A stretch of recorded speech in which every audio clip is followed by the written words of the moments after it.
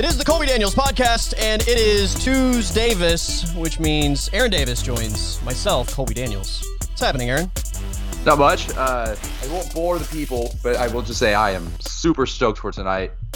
I've been up since like 7, and I feel like I've been up for like 10 hours because I'm just like anxiously awaiting first pitch tonight in the World Series. So, come on.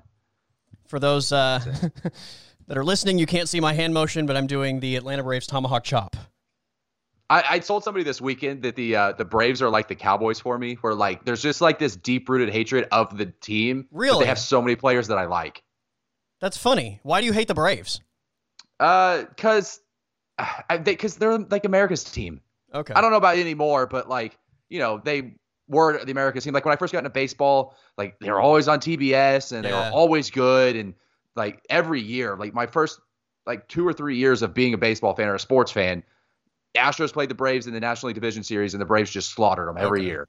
And so, yeah, there was like the Yankees and the Braves were always like the teams that I hated as a kid. And I don't really hate the Braves as much anymore, but there's still that deep-rooted like dislike of the team. But like I said, like they're like the Cowboys. Like they just have a lot of players that I really enjoy watching. Like I love Freddie Freeman. Like he's one of my favorite players in the league. Yeah, but plays for the freaking Braves. So okay, fair enough. I'm I've always liked the Braves and the Cubs for that matter because I grew up watching TBS and WGN, right? So when I became a baseball fan, baseball just wasn't available often, right? You had like a game of the week, but that was about it. So if you weren't watching the Braves on a daily basis and the Cubs on a daily basis, then you just didn't get a whole lot. So I wouldn't say I'm a fan of those two teams, but I like them. I like to see them do well.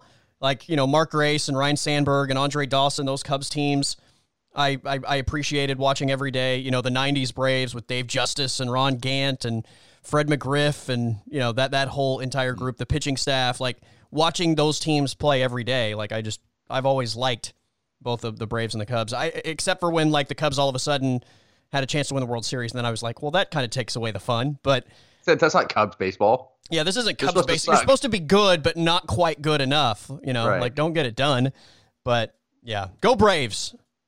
Oh, come on. Yeah, oddly enough, like I've always liked the Cubs, even being in the same division as the Astros when they were in the National League. Like, I don't know. I guess it's because like the Cubs were never like real contenders. Yeah. So like it was easier to like them. Like the Cardinals was always the team that I hated out of the division rivalry. Yeah. I don't feel like there's a baseball fan alive that if they're not a Cardinals fan doesn't like the Cardinals. The Cardinals are like I don't know why, because they don't really operate the same way, but they feel like the Yankees of the National League. I don't know why. I feel like there's some sort of like superiority complex with the Cardinals, right? Like they just think they're better than everybody. I definitely know some Cardinals fans that kind of operate that way. Like, yeah, I'm a Cardinals fan. Oh, you're a Padres fan? You don't even play real baseball. A DH? Right. You have a DH? That's not real baseball. Why don't you strategize some? Yes, that's exactly it. You nailed it. Yeah. Ugh. And it was always there, but I think after, you know, obviously after they beat my team in the World Series, then doesn't help. The hatred really grew, but especially the way they beat the Rangers. Yeah. I just, man, this Astros team, dude, we talked about this a couple weeks ago. I just think they're so unlikable. They're really good. Like, I'm not going to pretend like they're not. They're really, really good. They are so damn unlikable.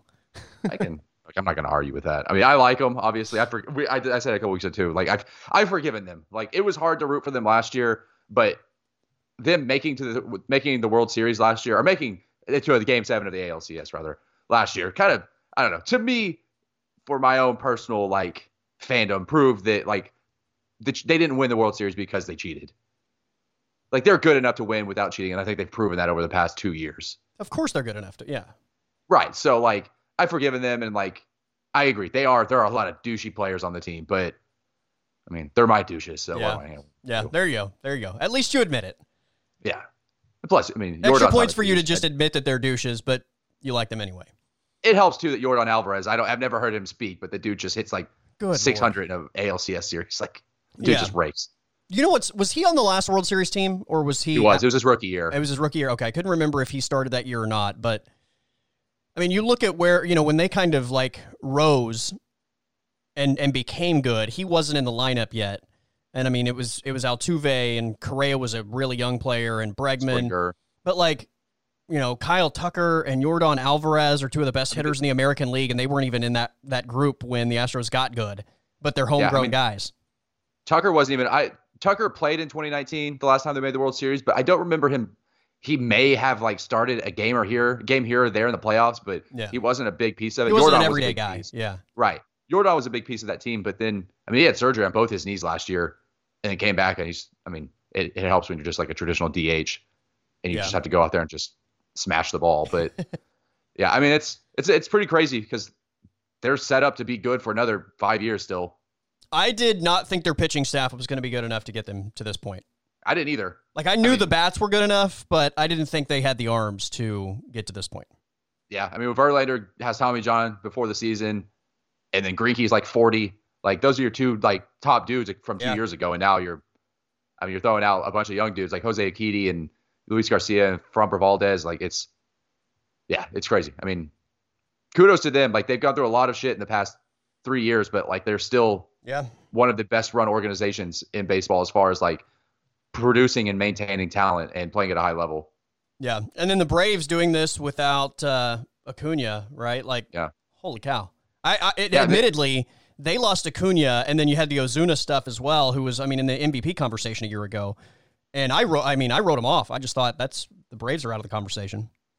Yeah. I mean, they've done a good job too, because the Braves have kind of been on that cusp for like 3 or 4 years now of, Ozzie Albies and Acuna, and like those young dudes are like Austin Riley. They're starting to like get into the prime of their careers, and like I think a lot of Braves fans were just hoping that they got to the World Series before Freddie Freeman like got too old while he was still highly productive.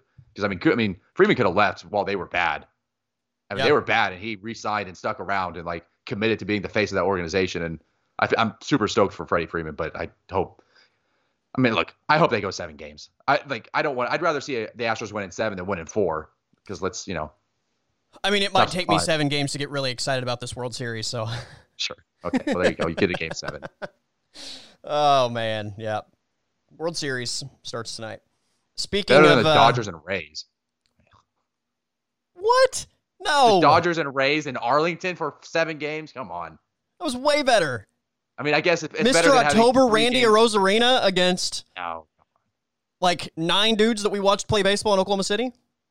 Sure, I guess for you, okay, if you're watching them play in Oklahoma City, but I guess playing 7 games in Arlington for those two teams is better than playing 3 at Tropicana Field. Yeah, who wants to go to Tropicana for a World Series? They wouldn't deserve it if it happened anyway. Like, they don't go to playoff games, right? Yeah, that's fair. Did you see the Red Sox Rays series in Tampa? I didn't watch. Nobody there. Well, yeah, who? I don't care about. It's like ALDS games, and there's nobody there.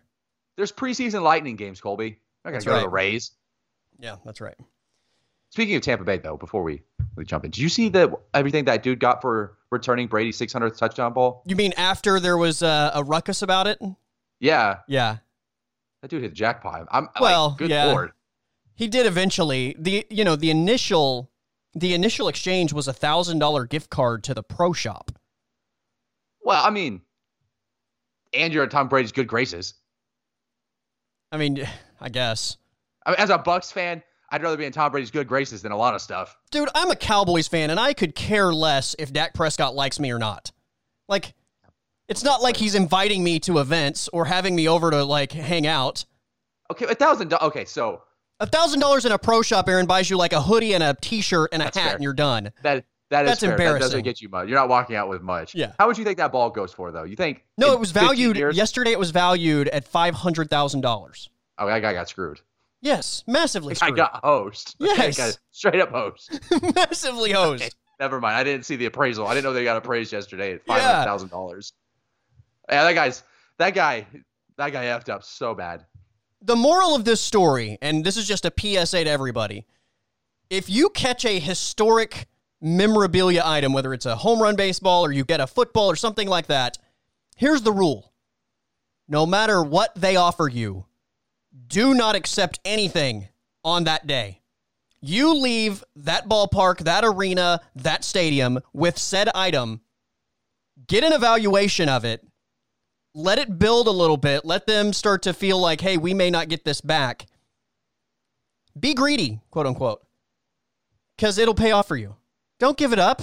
The first offer is always going to be a low ball offer. If I was Mike Evans, I would have found that guy and be like, hey, keep the ball, sell it, like, give me $100,000 because I handed the ball to you, and I'll worry about Tom. Yep. So now he gets season tickets for the rest of the year because after there's been major media backlash for the fact that they only gave him $1,000 gift card. He gets season tickets for this year and next year. This year and next year. Yeah. He gets, I think, like 2 signed Tom Brady jerseys and a helmet.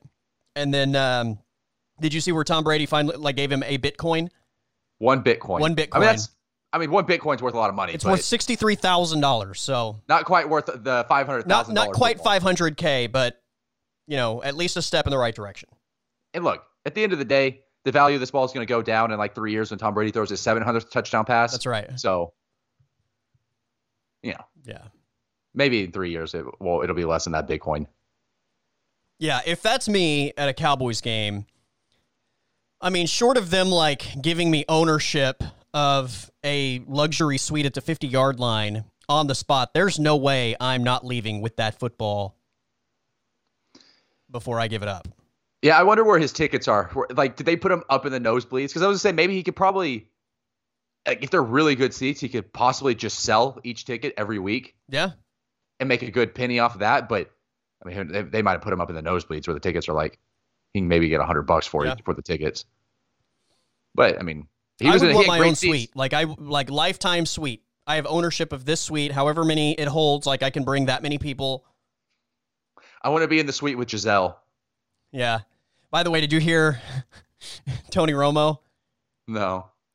When the guy got the ball, he started saying what are they gonna do to get the ball back? What are they gonna offer? And he insinuated that Tom would offer a day with Giselle. And I guess there are some people that are upset that Tony insinuated that Tom Brady would negotiate Giselle for a football. That Tom would cuck himself for a football? Yeah.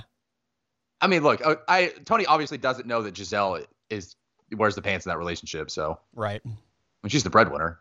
Yeah. So. Yeah. Old trophy husband over there that just goes out and plays a kid's game. For 50 years, yeah. That's funny. I like Tony. Yeah. Tony's good. I'm not the biggest Romo fan. He's okay, but I don't know. It's a little shticky. I think that year one, it was new and exciting. I do like Tony, I will say that, but I can see where you're coming from. At a point, I think he's really leaned into it being his thing. Yeah, I mean, I don't know. I appreciate that he has the ability to look at what a defense is doing and predict where the offense is going to go. But I don't watch Tony Romo call a game and feel like I get any smarter or that I learn anything. It's just like a magic trick, right? It's he pulls the bunny out of the hat, and it's okay, well, how did he pull the bunny out of the hat, right? I think they completely failed to kind of pull back the curtain with that whole deal. I don't know. Anyway, it's impressive that he can do that, but it doesn't really do anything for me as a viewer. Right. What? Give me some analysis. Why do you think that? Break it down for me. Okay, I see what's happening. You've been spoiled by the Manning cast. No, I felt this way before the Manning cast, but yes, we have been spoiled by the Manning cast. Because that's exactly what the Manning cast is. Yeah. Yeah. Which, by the way, fantastic in its return. Dude, I missed it so much. I don't know that they can top the first half of last night. Now, I will admit, as the second half started, I mean, literally probably 60 seconds into the second half, my son walks up to me and says, I don't feel good, and then vomits 6 times. 6? 6 times. So, Lord. Yeah, it was intense. So I basically missed the rest of the game. Well, you didn't miss much. Between taking care of him, getting that whole situation cleaned up, getting him in the shower, getting him taken care of, and I missed the rest of the game. So I don't know if the second half was better, but Marshawn Lynch and Tom Brady, that might have been the best television I've ever seen in my life. Right. I mean, you knew Marshawn was going to be good. Yes.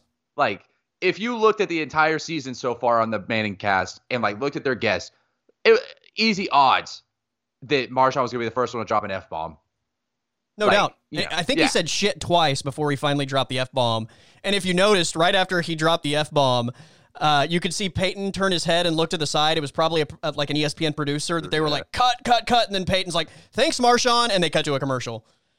I mean, to be fair, that was the ultimate what the F play. Oh, absolutely. Oh, what the heck? And I will say, like, Saints and like Geno versus Jameis is the ultimate Manning cast game. Like, nobody wants to watch that game just with a regular broadcast. Right. Like, they need the Manning cast to make that entertaining. Yes. Like, Bills-Titans doesn't really need the Manning cast for it to be an entertaining game. It's like, keep me tuned in. But, like, there's no way I would have been able to watch any of the Saints and Seahawks last night without the Mannings. Agreed. It was so good. Yeah. And then Brady, I love listening to Brady and Eli talk shit to each other. Dude, Eli Manning is an extremely underrated television star. He is. He's he's kind of awkward, but like also like has a lot like I guess I appreciate him because I also can relate to like the dry sense of humor and like the lack of personality on the surface. So yeah, he's good. He has a lot of quips and like I mean, how many dudes are gonna call out Peyton? You know. Oh, it's so great. He's constantly taking jabs at Peyton, which works, right? Because he's his younger brother. Like, it's fantastic. So he can constantly take these jabs, and Peyton just kind of takes it because he's the younger brother. And I think he's insightful. And to your point about the sense of humor, he's so, like, blah, right? Like, never gets excited. Like, you don't even feel like the guy, like, ever changes. Like, he's happy, sad. Like, where are you, Eli? I don't know what you're feeling at all. Right. And, like, you know, people call him a mouth breather.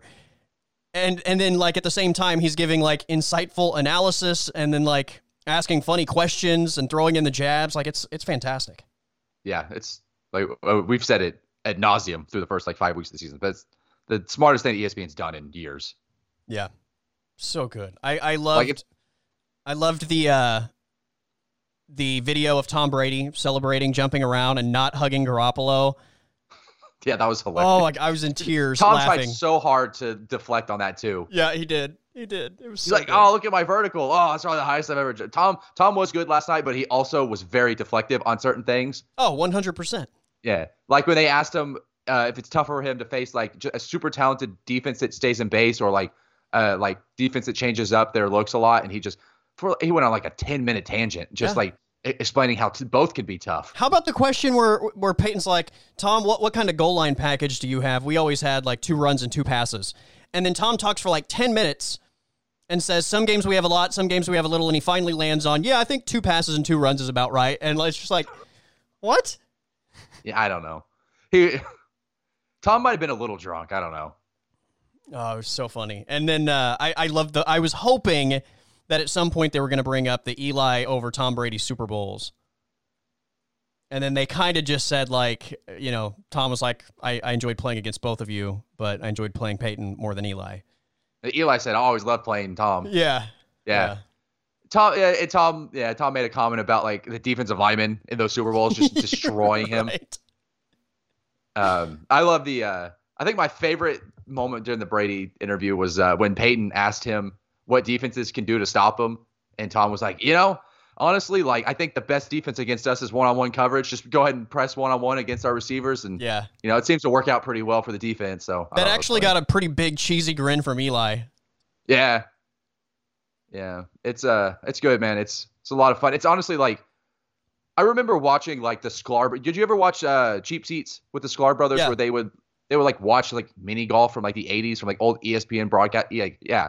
I always like, this is such a great way to watch sports, to just have not necessarily comedians, but like just watch the game with other people. Right. Instead of like, the broadcast necessarily, but like just to have them commentate on the game in a casual manner. I don't know. It's always just felt like such a easy thing to do that's fun, because sports is such a community thing. Like, maybe not for us because we're kind of curmudgeon when it comes to watching sports, but like just general public like loves watching sports together. Like, how many people go to bars to watch games? Right. So it's just such a simple idea that I can't believe isn't done more. Yeah, you just have to have the right. You have to have the right people, right? Like, you have to have somebody that you want to watch sports with, and the Mannings are easy to like. They kind of come off as the aw shucks, like regular dudes, but they're also like Super Bowl winners and extremely insightful. And they're able to have fun with each other without being like we've got to be very like buttoned up and not give anything away. Like doing it together loosens both of them up enough to be able to give the right content. So it has to be the stars have to align, I think, to make that work. And the Mannings make the stars align. If it were anybody else, it doesn't work.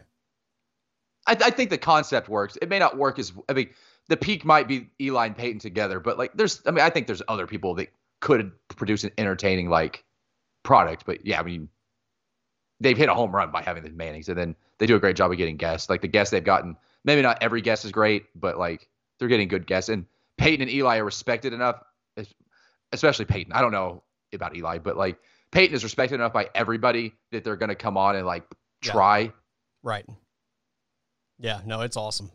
It's been, in a year where the NFL has just hit home runs almost every weekend, maybe other than this weekend. This weekend was terrible. This was a horrible NFL weekend. This has been right at the top of the list of the best things in the NFL, the Manningcast. For sure. Yeah.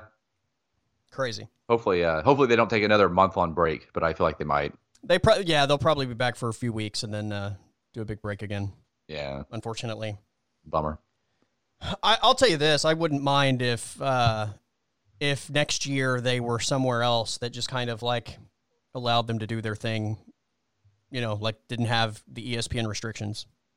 Yeah. I mean, I know that the whole thing is like produced by Peyton's like broadcast, like production company. Like it's a Manning thing. They're just, ESPN's just kind of paying them to broadcast it. But like, yeah. The platform. Yeah. Or whatever, yeah. I don't know. Obviously, I don't know the details of like if the contract or whatever, like if they're just, it's a 1-year trial and then they could take their talents to somewhere else. I don't know. I would honestly, like, I would love for them to like watch Red Zone. Oh, that would be great. Yeah. Like, I mean, like, Red Zone's kind of what Red Zone is. It's just kind of like. It's exactly what Red Zone is. Yeah. Yeah. But just have Peyton and Eli doing it, I mean, that would be a lot of fun. I don't think they'll do that because I would actually, I would actually pay for Red Zone if that happened. I watch Red Zone. I've watched Red Zone every week for the past 2 years. Yeah. And yeah, I enjoy it. I love watching Red Zone. It's a lot of fun. And then if you threw the Mannings on there for 7 hours, even if they didn't do 7 hours, only if they did like the early games. Yeah. Like that'd be so much fun. Like just going back and forth. Yeah. And like Red Zone's not necessarily like a thing where you have to like comment on everything that happens. Yeah, I still appreciate watching an entire game and everything that happens in between scoring plays. But I will say, on a weekend like the one we just had, Red Zone's extremely valuable because there were no good games. There was not any great matchups that like made me set aside everything I had going on to just watch that specific matchup. So on a weekend like this one, Red Zone is absolutely perfect. But like my Twitter, I've got like a group put together where I basically have like a Twitter timeline of what it's basically Red Zone, right? Like every highlight play that happens hits my timeline. So while I'm watching a game, I kind of have like this stream of every big play that goes on. So yeah, I mean, don't get me wrong. Like Thursday, Sunday, and Monday nights, like I love watching the full games. Yeah. Sunday, especially since the Texans sucked and like I'm not a Texan, I don't really have a team right now. Like it just allows me to sample the whole league instead of committing to whatever games locally here, which is usually the Cowboys or I don't even know. I guess the Chiefs. I don't know. Browns, AFC flavor of the week. Yeah. Browns get a lot of run here. Chiefs get a lot of run. We've started getting more Cardinals games. Makes sense. Finally. Late game. Yeah. Yeah. If you get a late, I mean, if the NFC, if Fox has a late game or something like that, Kyler, makes sense. They're good too, by the way. Hilarious that Matt Wells gets fired yesterday, and the guy that he replaced is 7-0 in the NFL right now. How ridiculous is Texas Tech, by the way? I have this issue with a lot of programs in college football. I do not understand where they develop the expectations that they have for their programs. Because if you're 5-3 at Texas Tech, and I understand that Matt Wells hasn't like gotten off to the greatest start since he took over in 2019, but they're 5-3. Like that's pretty good at Texas Tech, I would imagine. Like they're not 5-3 every year. In fact, since 2015, before this season, they had been 5-3 twice. And I mean, I know it's not the longest stretch, but still, like more often than not, they're not starting 5-3.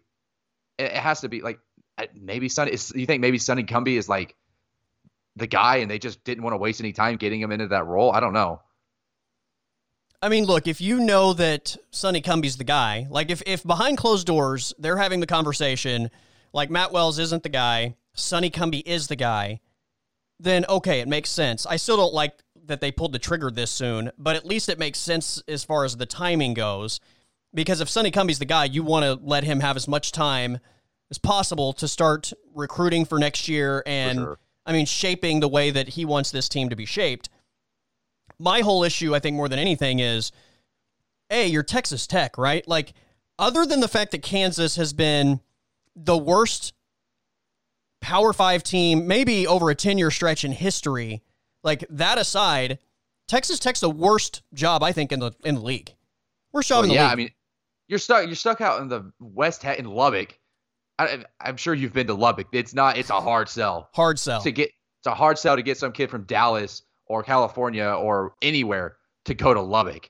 But that and like, I think they're going to be a tough, if Sonny Cumbie is the dude, because Matt Wells hasn't really run the traditional like Texas Tech offense. Right. Like they're going to be in a tough situation because I imagine Sonny Cumbie is going to want to run that traditional Texas Tech offense that they ran while he was there, and Matt, Leach and Kingsbury kind of continued.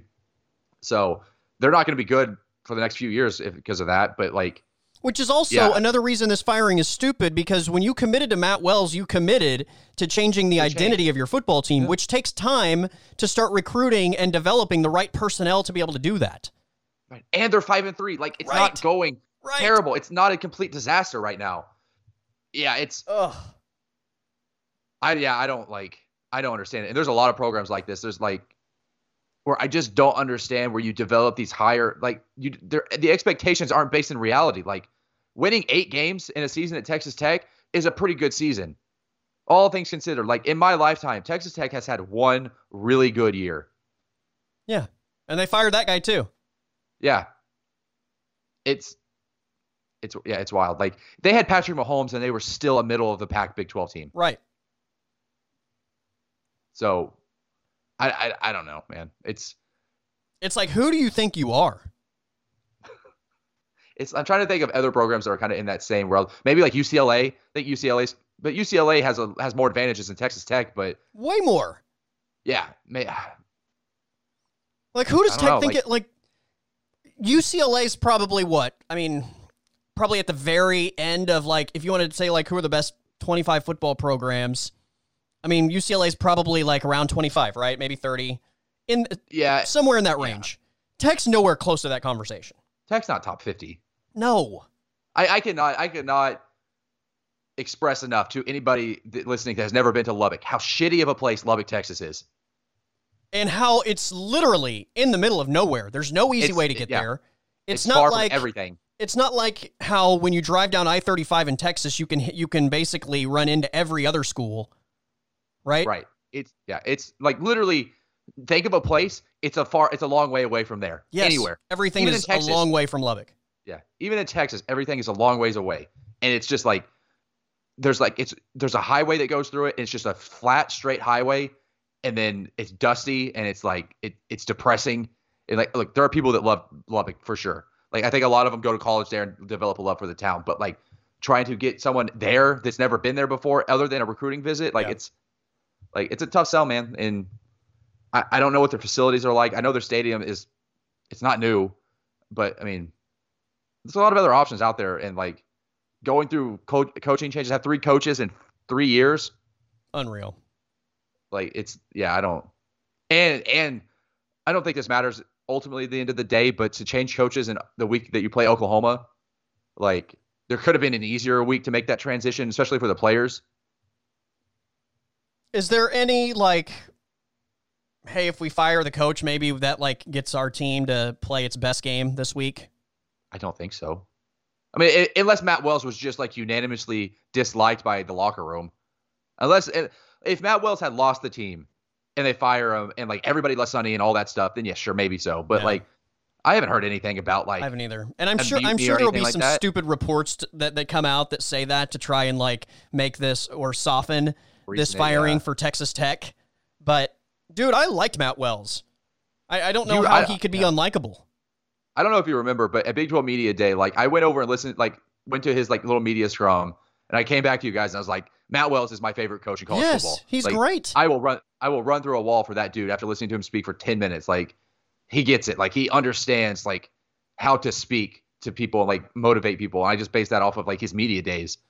And again, I haven't heard anything negative about it. Like, honestly, I was shocked by the firing. Like, it was not something that I was anticipating. Now, I have seen reports that it was just a matter of time when they made this move, and I think that perhaps a lot of that has to do with people in charge like want Sonny Cumbie to be the head coach.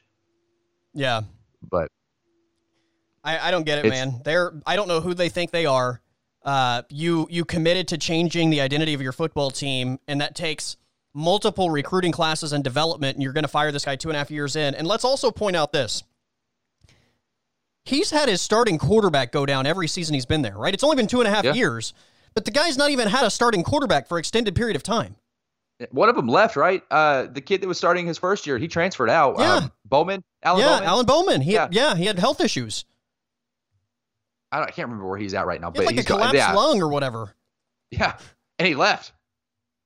But hell, Kingsbury did the same shit. How many times did Kingsbury... Okay, I guess Kingsbury's thing was he just changed the quarterback every week. It wasn't really an injury thing. Yeah, just Bowman in Matt Wells' first two seasons, he lost Bowman for the year both times. Yeah. And then this year they lost Tyler Shock, right? Like, he's been there 2.5 years, and each year he's lost a quarterback to a season-ending injury.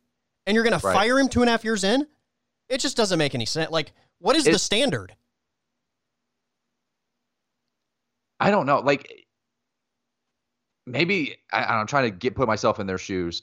Maybe they think that because Texas and Oklahoma are leaving, that they can project themselves up toward in that conference, and that Matt Wells isn't. I don't know. Matt Wells isn't. I'm like, I don't know. I'm trying to piece this together in my mind right now of why they would do this at this time and like kind of what they're thinking. I can't because they've never been good. I mean, they've been decent for sure. Like, they've had some decent teams, but they've never been a good team. The Texas Tech thing was always they can go as like they have to score 70 points to win games. Yeah, it's exactly. And it was smart. I think it was smart to run that gimmicky like spread offense because it's easier to bring in, receivers. It's easier to bring in 5 receivers to play than like 5 big offensive linemen to play power football. Right. But I don't know. Like it's a drastic change from what they were going from for the past 20 years to what they were trying to do with Matt Wells, and to kind of start laying the groundwork for that new system and that new scheme, and then just completely dismantle it. And as soon as you get that foundation laid, it's just going to set them back even more. Yeah, it's just. So I mean, I've said it before that Texas had the same issue. I think the downfall of Texas football over the past 10 years started when Mac Brown tried to change the entire scheme of his offense after they lost Alabama in the national championship game. Agreed. Because they didn't commit to it. He did it for a year and then changed it back to a spread offense, and like it just like the entire recruiting and all the stuff, like everything got screwed up. And now Texas Tech is probably even in a more drastic hole or like deeper hole than what Texas was in after doing that. Like in college football, if you're going to commit to changing like something like your scheme or like dramatically changing the way you play football, you have to commit to it for a while. Yeah, that's crazy, man. I don't get it. They've got OU this week. We'll see what happens. Speaking of Oklahoma, how did you follow? And I know you were at a wedding in Austin this weekend. Were you able to watch any of the OU Kansas game? Were you following it? Were you aware of this entire situation?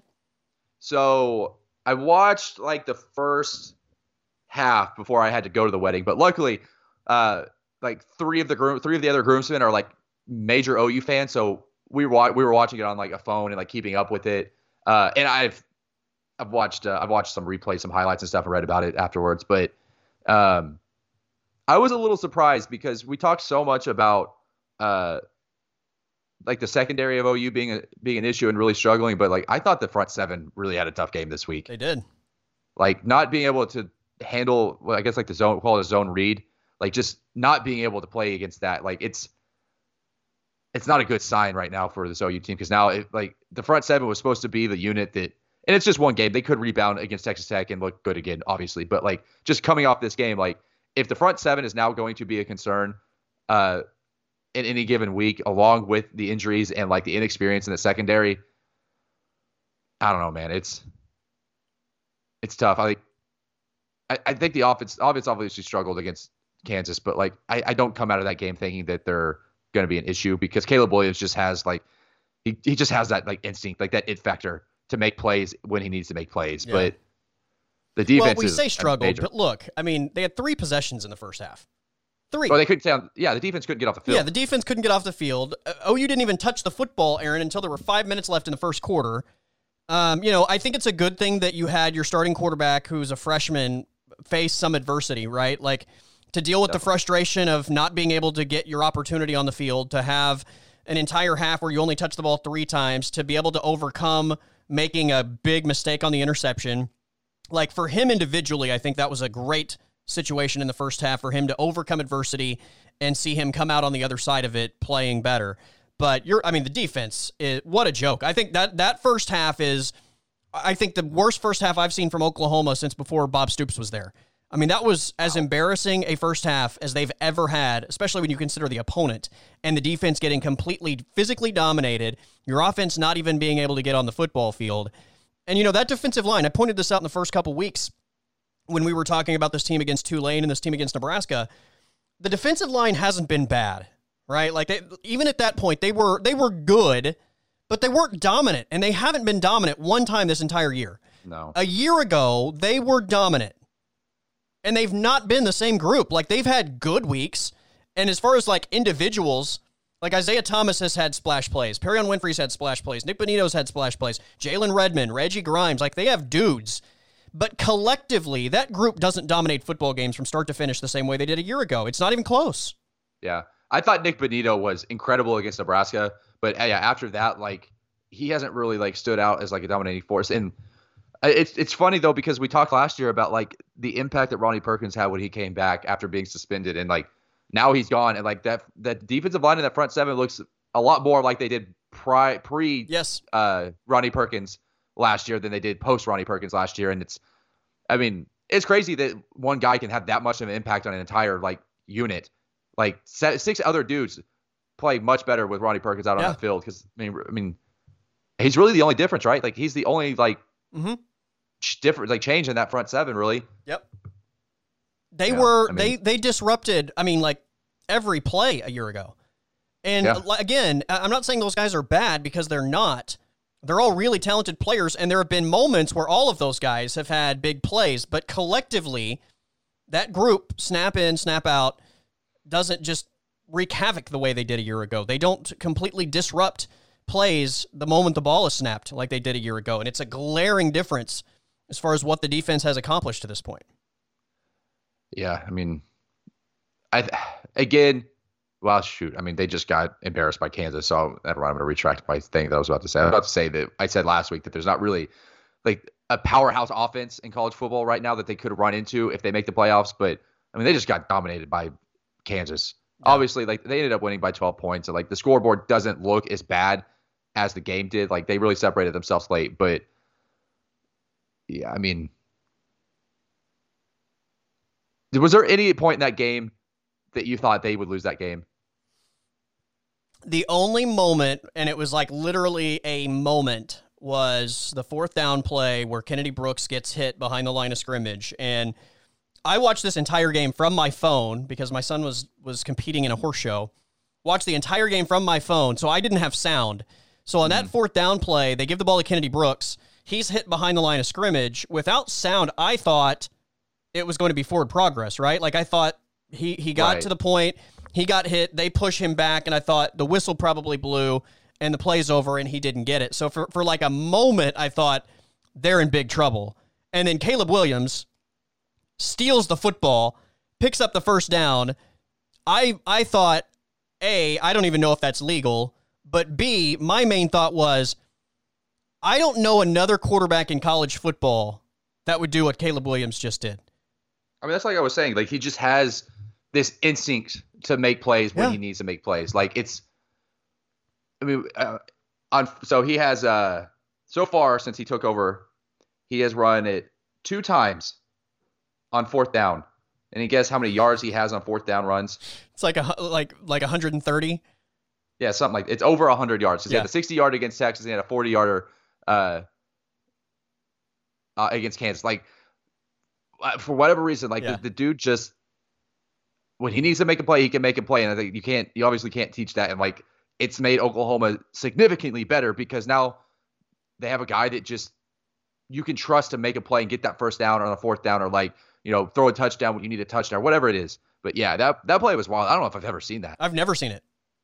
Never. It was, yeah. Like the only thing that I think is even close to something like that is the Bush push, right? Like, yeah. But this is a whole different level because it's the quarterback being the guy that's not involved in the play, but inserting himself into the action. And I said yesterday, like, put 100 quarterbacks in that situation, and I guarantee you Caleb Williams is the only guy that doesn't watch his running back get tackled. Yeah. And like, it's not, and he took the ball from him. Yeah. He literally went, and not only did he just stand there because he's not part of the play and watch his guy get tackled, he went and took the ball and picked up the first down himself. Like, that's unbelievable play. Yeah. I mean, dude just makes plays that shifts the entire outcome of games. Yeah. Incredible. Yeah. That defense stinks, though. Yeah. They stink. Yuck. I mean, you would assume, you could have a worse matchup, though, this week. I mean, you couldn't have a better matchup than Kansas for a defense, but this is the next best thing, right? Yeah, especially they're changing coaches this week. Like, you would think that this is set up for OU defense to have an okay game, but I mean, they just play. Well, I don't think you can guarantee anything at this point, but yes, this is the next best thing to playing Kansas. So, yikes. How about? Did you watch Oklahoma State, Iowa State at all? I didn't see much of the game. I did see Oklahoma State kind of get screwed on that fourth down play, though. Yeah, so watching that in real time, I thought he got it. And then when the judge came in and was marking it, when he runs onto the field, I thought, man, that's a horrible spot. He's like a yard short of where the guy landed. This will definitely get reviewed and overturned. And then they show all the reviews, and the problem is, like, I thought he got the first down, but there's nothing definitive either way of where he actually came down. Right. So, like, if they had marked it as a first down and reviewed it, I think it has to stand as a first down. If they mark it short, it has to stand as short. I thought it was a bad spot, but there's nothing that's definitive. It's crazy to me that there's not a single angle where you can see where he actually came down. I'm watching the play again right now, and I don't see any way that he didn't get the first down. I agree, but we don't see it, right? Like, right. You can't see. But how do you mark him back that far? I don't know. I thought it was like I said. I thought it was a terrible spot. The first down marker when he lands is parallel with his waist. Yeah, agreed. I thought it was a terrible spot. And you can see the judge. So the judge is obviously lined up on the line of scrimmage at the beginning of the play, but he never makes it parallel with the first down marker. And like who caught the ball? I can't remember, or I can't tell. Presley caught the ball, and like his momentum kept going, but the line judge never moved with the ball. Right. Once he caught the ball, or once he made initial contact. I don't think the line judge could see what was happening. Yeah, I mean it's actually Oklahoma State because it seemed like they played a pretty decent game. Like they played a great game. Purdy, yeah. Brock Purdy put up some good numbers, but like Spencer Sanders looks like he had a damn good game too, and like that's tough because now Iowa State's also 3-1 in the conference, and well, look, those are head-to-head loss. Those are two of the best defenses, not only in the Big 12 but in college football. Both of those defenses give up less than 20 points a game. Both of those defenses give up less than 100 rushing yards a game. And both of those defenses went into this game saying, we're going to take away your rushing attack, and if you're going to beat us, you're going to have to do it through the air. And, to Oklahoma State's credit, Spencer Sanders played a heck of a game and took advantage of that. Same thing on the other side. They took away Breece Hall, and Brock Purdy made plays down the field. And I think the game plan was right for both sides. I think the execution was right for both sides. You would like the back end of both defenses to be a little bit better. But look, you can't take away everything on a football field. If you're going to take away the run, you're going to leave yourself vulnerable to the pass. And, at some point you just have to say, like, Brock Purdy played really well. Yeah. And if we wanted Brock Purdy to beat us and not Breece Hall, and to Brock Purdy's credit, he beat us. But it was literally a game of inches, right? Like, literally. I struggled to decide who I was going to pick in this game the entire week. And even on my show Friday, I said in the final hour of the show, I was like, I still don't know who I'm going to pick. I ended up picking Iowa State to win 24-20. I was a point off, but I said this is a razor-thin margin between these two teams, and I can't really find any separation between the two teams. And literally, it came down to a couple inches. But both defenses did exactly what they should have done. And, Iowa State was just slightly better, slightly got the benefit of a call that might have been the difference in the game. But I mean, this was a great football game. I don't walk away from that game thinking any less of either team or any more of either team. I thought both teams were exactly what we thought they were. They match up great. And both defenses, I thought, played their asses off. And you have to give both quarterbacks a lot of credit for stepping up and meeting the challenge that the defense gave them. I mean, the touchdown pass to Tay Martin from Spencer Sanders is as good a throw as he's made all year long. The Brennan Presley catch at the end of the first half, like the dude just floated in the air for like what felt like 10 seconds to make that catch, and he's like 5'5". And, Brock Purdy, for as good as he is, I threw this number out all week last week. The guy going into this game was number 3 in the country in completion percentage, but a big reason for that is because he's check down Charlie, right? Like he doesn't stretch the field much. He throws a lot of short stuff. And if you're going to beat Iowa State, you want to make him throw the ball vertically. And, again, to his credit, he was able to do that in this game. So I thought it was an awesome game. I had a ton of fun watching it, and I thought both defenses absolutely played the game that they should have played. One of my biggest takeaways in this game is how ridiculous is it that we still have the celebration penalty that takes points off the board? Yeah, I mean, that's why is it not just if you're going to have the penalty, it should be a 15-yard penalty after the play. Right. Or enforce it on the kickoff. Right. It's so stupid. It happens after the play. It's so bad. Yeah. The fact that's still a rule, I didn't realize that was even still a rule. And then they throw the flag for him halfway high stepping. Like, that's the worst celebration penalty I think I've ever seen, followed by the worst rule in football, which is we're going to take points off the board because you celebrated on your way into the end zone. So stupid. Man, Unreal. did that game, the Iowa State-Oklahoma State game, after watching that, do you feel, because, Oklahoma still has to play both teams, so do you feel that it's more likely, okay, so if you had to put money down on one of these two options, you putting money down that OU beats both of them, or do you think either of those teams could beat OU? I think either one of those teams could beat OU. Do you think it happens? Look, I would say, oh man, that OU defense doesn't give me a lot of confidence, but Caleb Williams is going to be the best player on the field. For sure.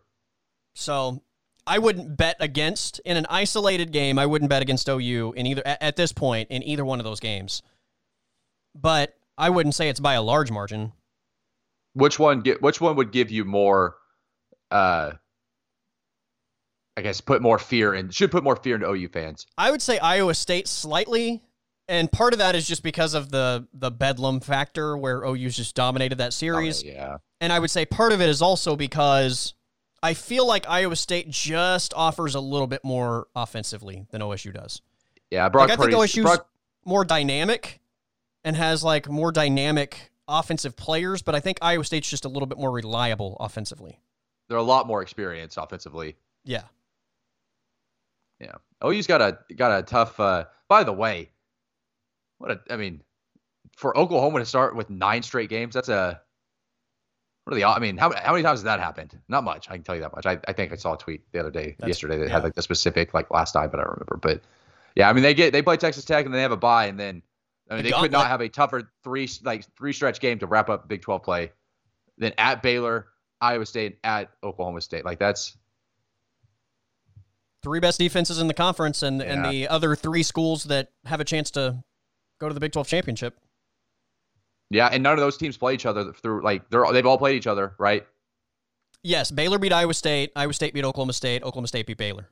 There you go. They've all got one conference loss, they've all played each other. So there's no threat of them knocking each other out through the last month of the season.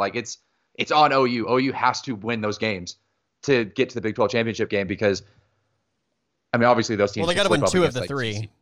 Right. Yeah. But those teams are going to knock each other out. Those teams are going to have to shoot themselves in the foot if OU doesn't beat them. Yeah. It's going to be a fun stretch.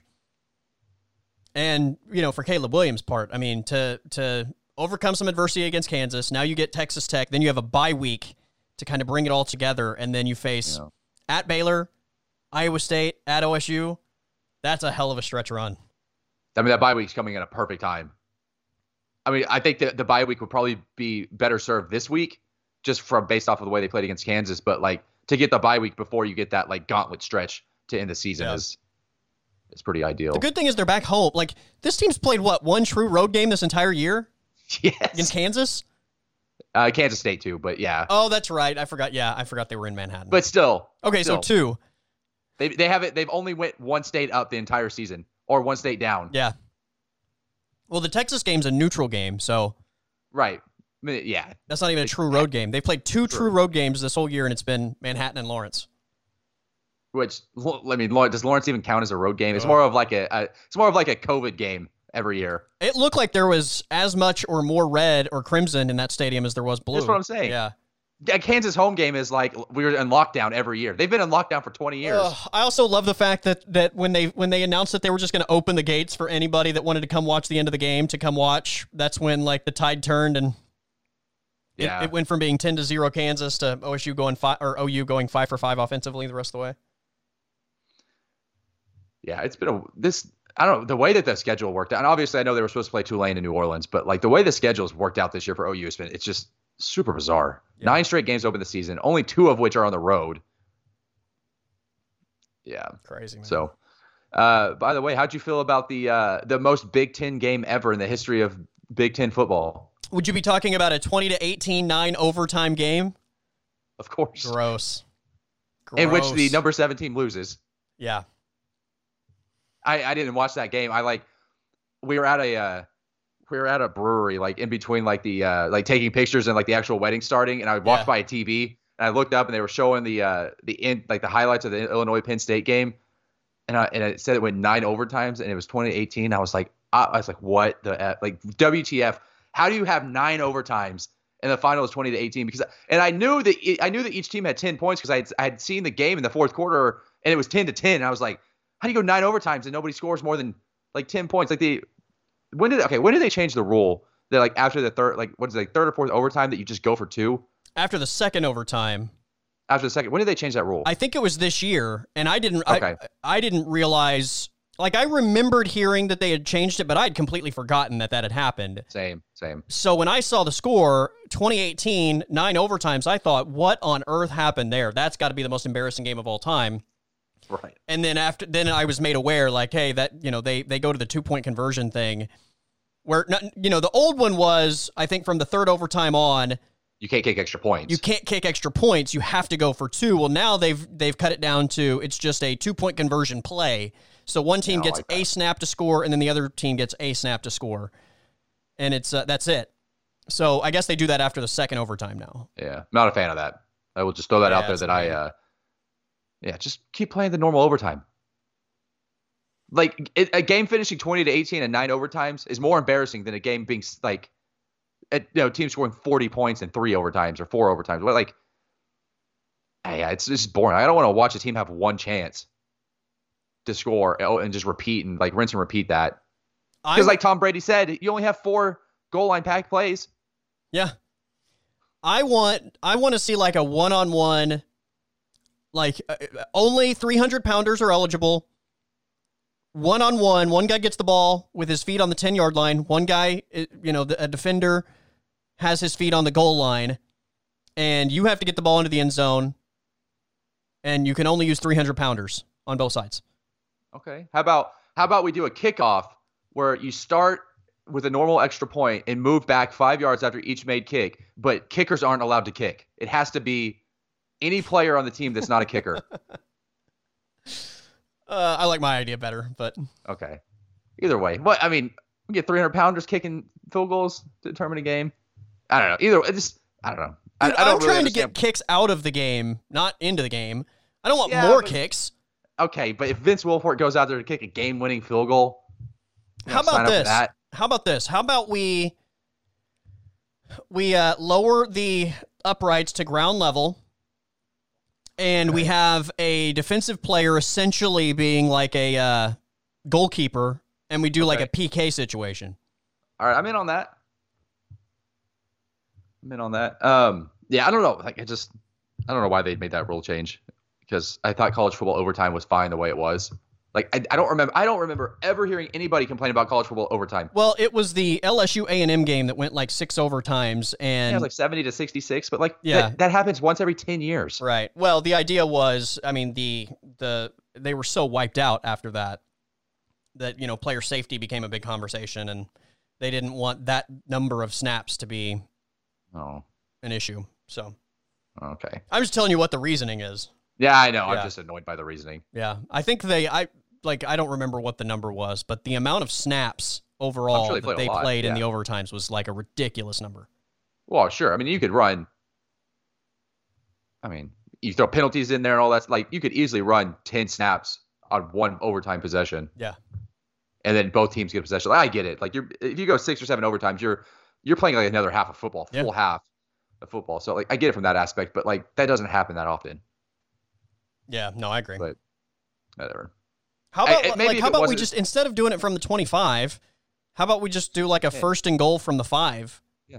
Yeah. Give me that. 10. 1st and 5, 10, whatever. Yeah, or the 10. That works too. Yeah, that's fine with me. At least then, like, I think I'm also soured on this idea because the first real experience with it was a Big Ten game between Illinois and Penn State.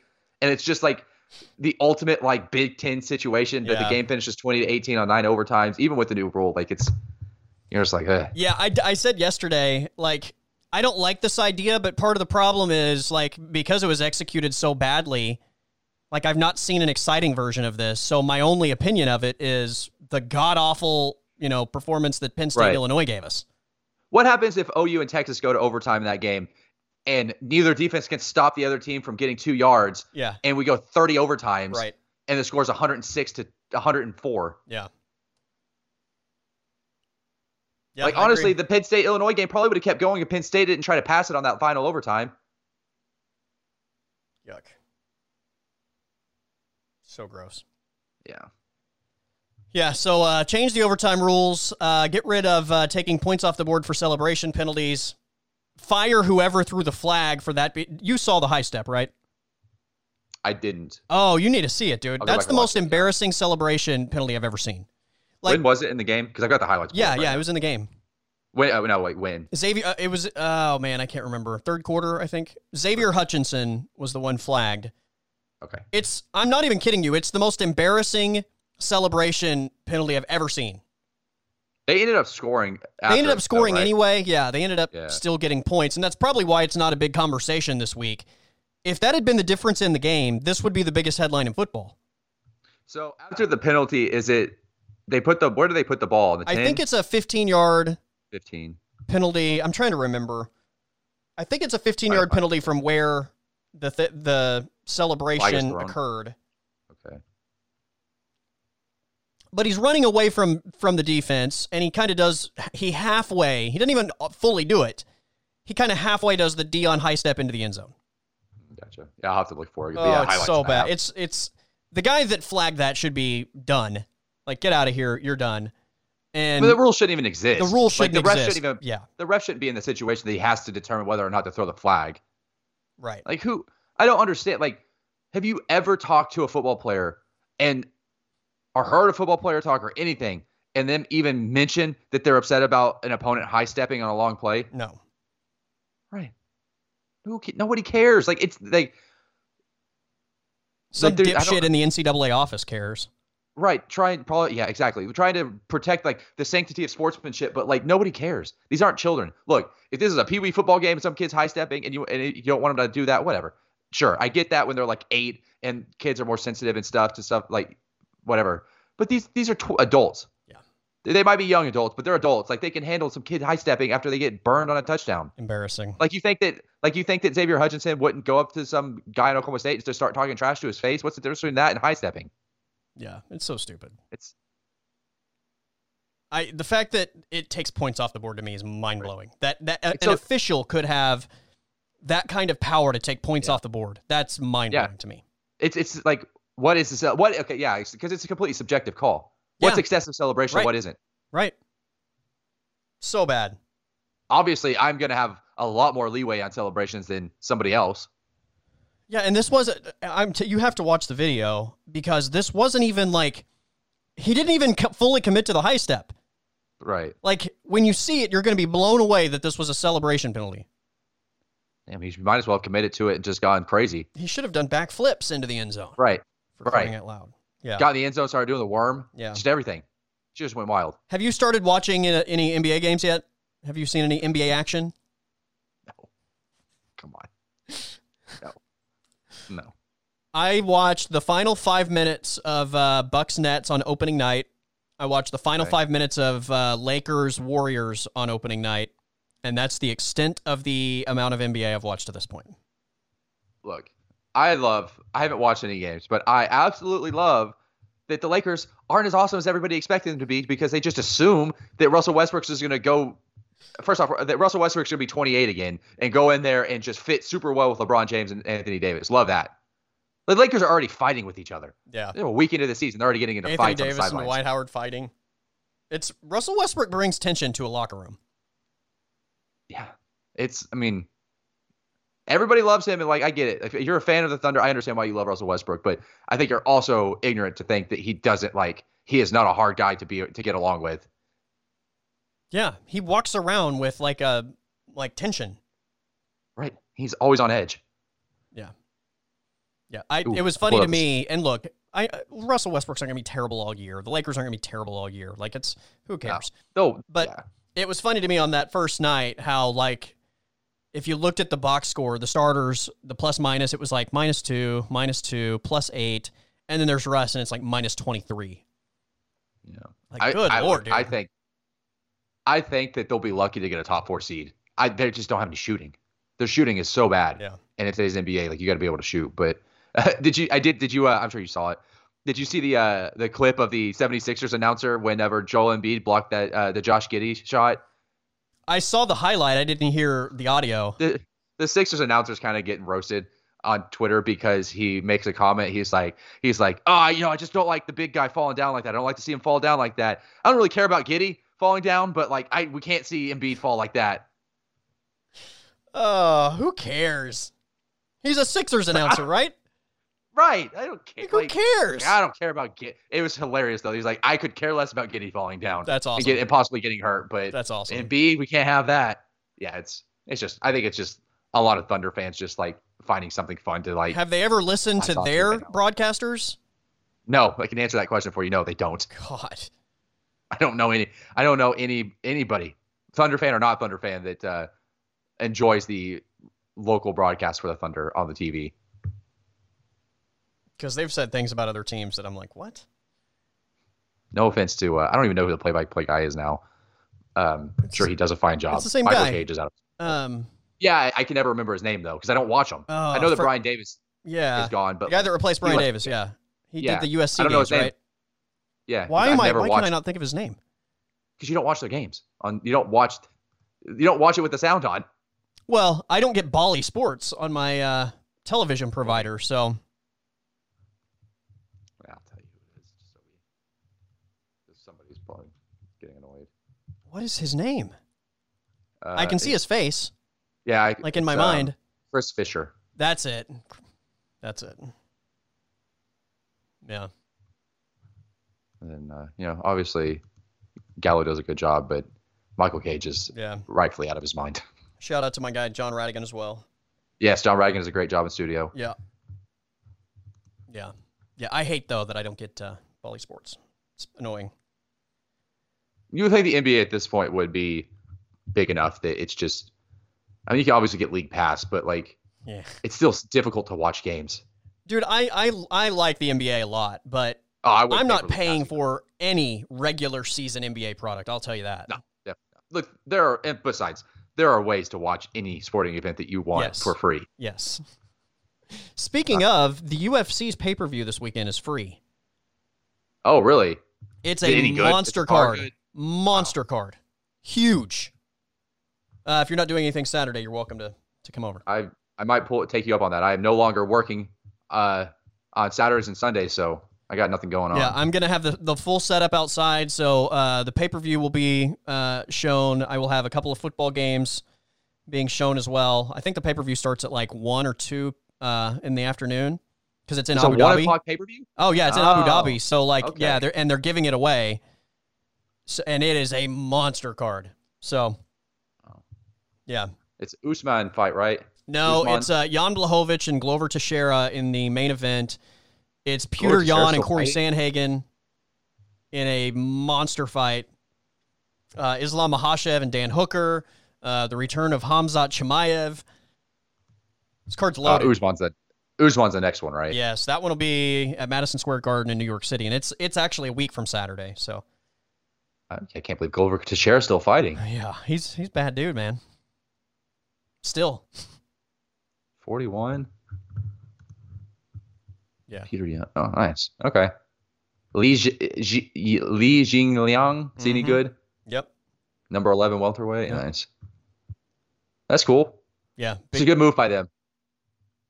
Yeah, I typically do not enjoy having afternoon fight cards, but it helps that OU's playing Tech. It helps that OSU's playing Kansas, and this card is a monster. So the OU game is it a night game? 2:30. It's a night game, right? 2:30 start. 2:30. So that's right. Dusty, your boy Dusty's calling that game. Yeah, Pash and Dusty on the call. And then OSU, I think, is a night game. It's homecoming. I think they start at 6. Yeah, Kansas though. Kansas, yeah. So anyway, well, I said that. Well, we say that, but well, right. I said that last week. I was literally at my son's horse show last Saturday, and I said, "Oh yeah, it's no big deal. I can go because like OU's playing Kansas. I don't need to like really watch and break down this game. I can just watch it from my phone, and it'll be over in like 30 minutes." And I end up watching the entire game from my phone at a horse show, waiting for my son to go. So Oklahoma State are 30-point favorites that game. They've only scored 30 points twice this season. Oh, that's a great stat. You should tweet that so I can retweet you, or I can just steal it. No, you can take it. It's okay. Fine. It took me 3 seconds to look that up. Okay. That's a great number, though. They're the number 9 scoring offense in the conference, only ahead of Kansas. Hey, man, it works for them, though. It does. It's the right recipe. Obviously, if they could have been like the 8th scoring offense in the Big 12 last week, they probably would have won. But yeah. Just a little bit more. Yeah. Anyway, I will shoot you over the details for this weekend. Okay. Yeah. Do that. All right, man. Anything else? No. I would love to talk NFL, but this weekend was such a dud that there's not really anything to talk about. Yeah, it was a very lame NFL weekend. So, mostly because the Cowboys weren't playing.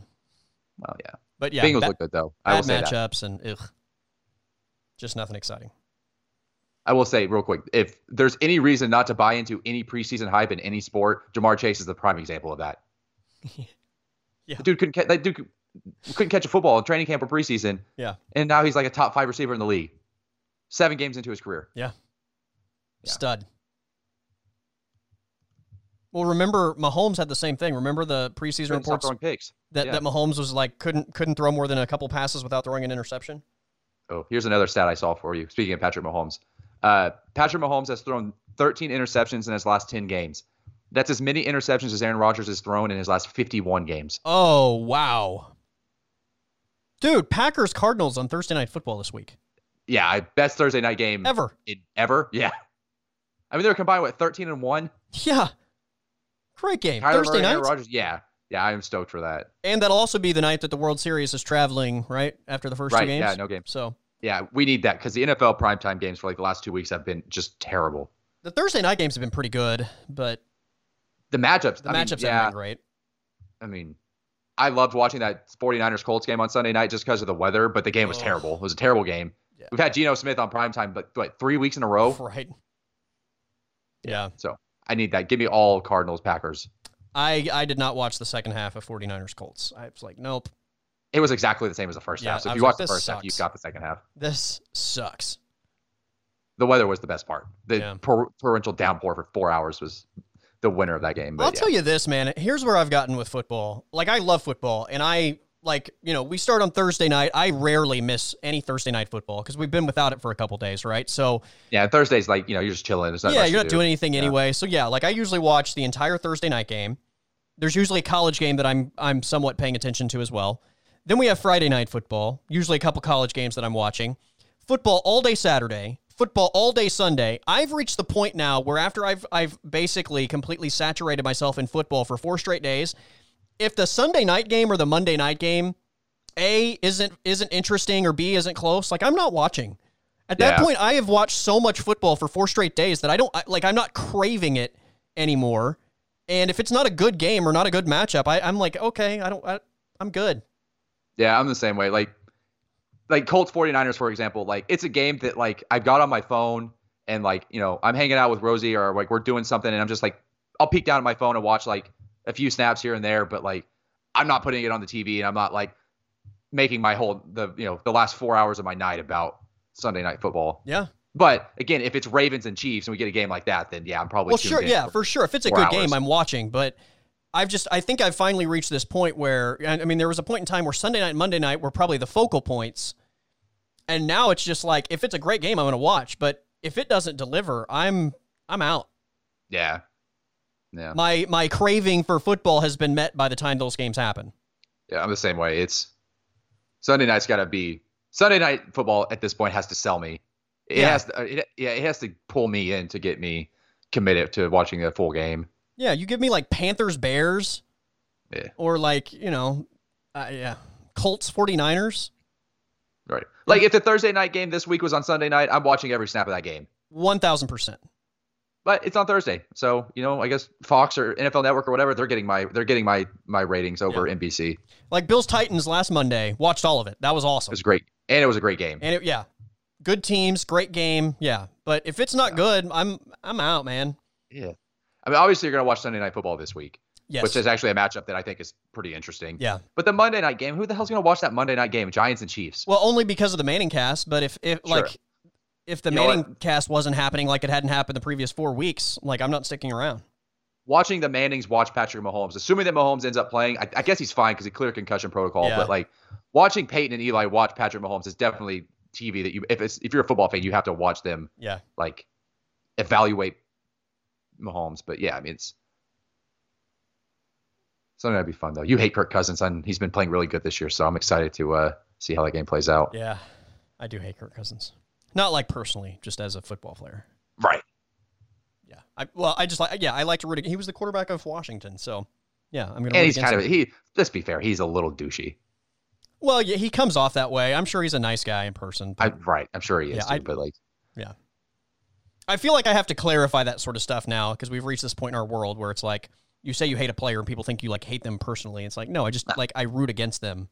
Look, like a person could be a perfectly good human being and stuff, and still you could say, wow, that guy's kind of a douche when he yells, how do you like that? Yeah. Oh, yeah. Yeah. Like, I'm a douche. I think I'm a good person. So, like, I get it, Players, people are complicated. We are. We're complicated individuals. Are you going to dress up for Halloween? No. No? No. I figured that without kids, you and Rosie would probably go hit up some, like, dress-up Halloween party. No. Okay. We're not really we're not party people. She is dressing up for work Friday, but I don't believe we're gonna do anything for Halloween. Okay. Fair enough. I got football to watch on Halloween. I got time to go to a costume party. Well, I mean, we're gonna do our thing on Friday night. We're not going trick or treating on a Sunday, for crying out loud. Right. Who the hell does that? I don't have any plans. Our neighborhood is very dead on Halloween, so we don't even have kids that come to our door to get candy.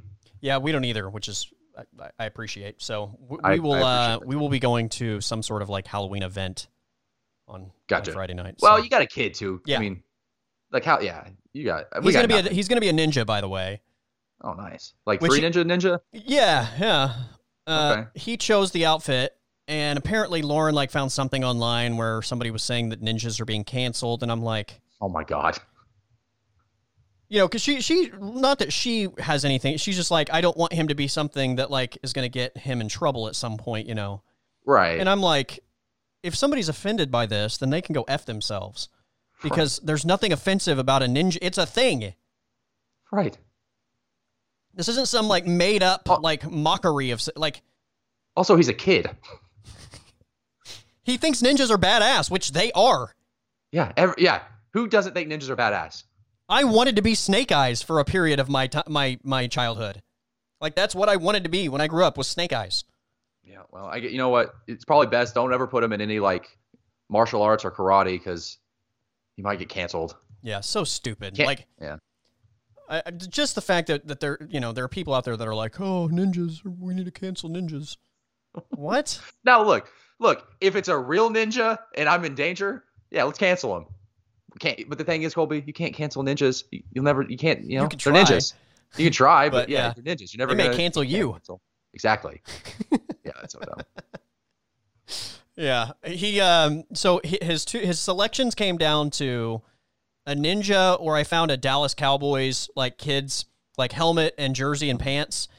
And he chose ninja, but he said that he wanted the Cowboys uniform for Christmas. So he wants them both, but Halloween is for ninja, and he wants the football helmet for Christmas. So gotcha. There we go. Nice. Yeah, I think I was a Power Ranger for like the first 8 years of my life, every year for Halloween. Nice. So yeah. He was a PJ Mask last year, Catboy. I have no idea what you're talking about. Yeah, it's basically the 5-year-old version of Power Rangers these days. Gotcha. So nice. Yeah. Anyway, go Ninja, and I'm excited. I'm more excited probably about his fake sword than anyone else. But there you go. Nice. Yeah. All right, man. I will shoot you over the details for UFC this Saturday. Okay, cool. Sounds good. All right, that is Aaron Davis and Colby Daniels. Talk to you next time.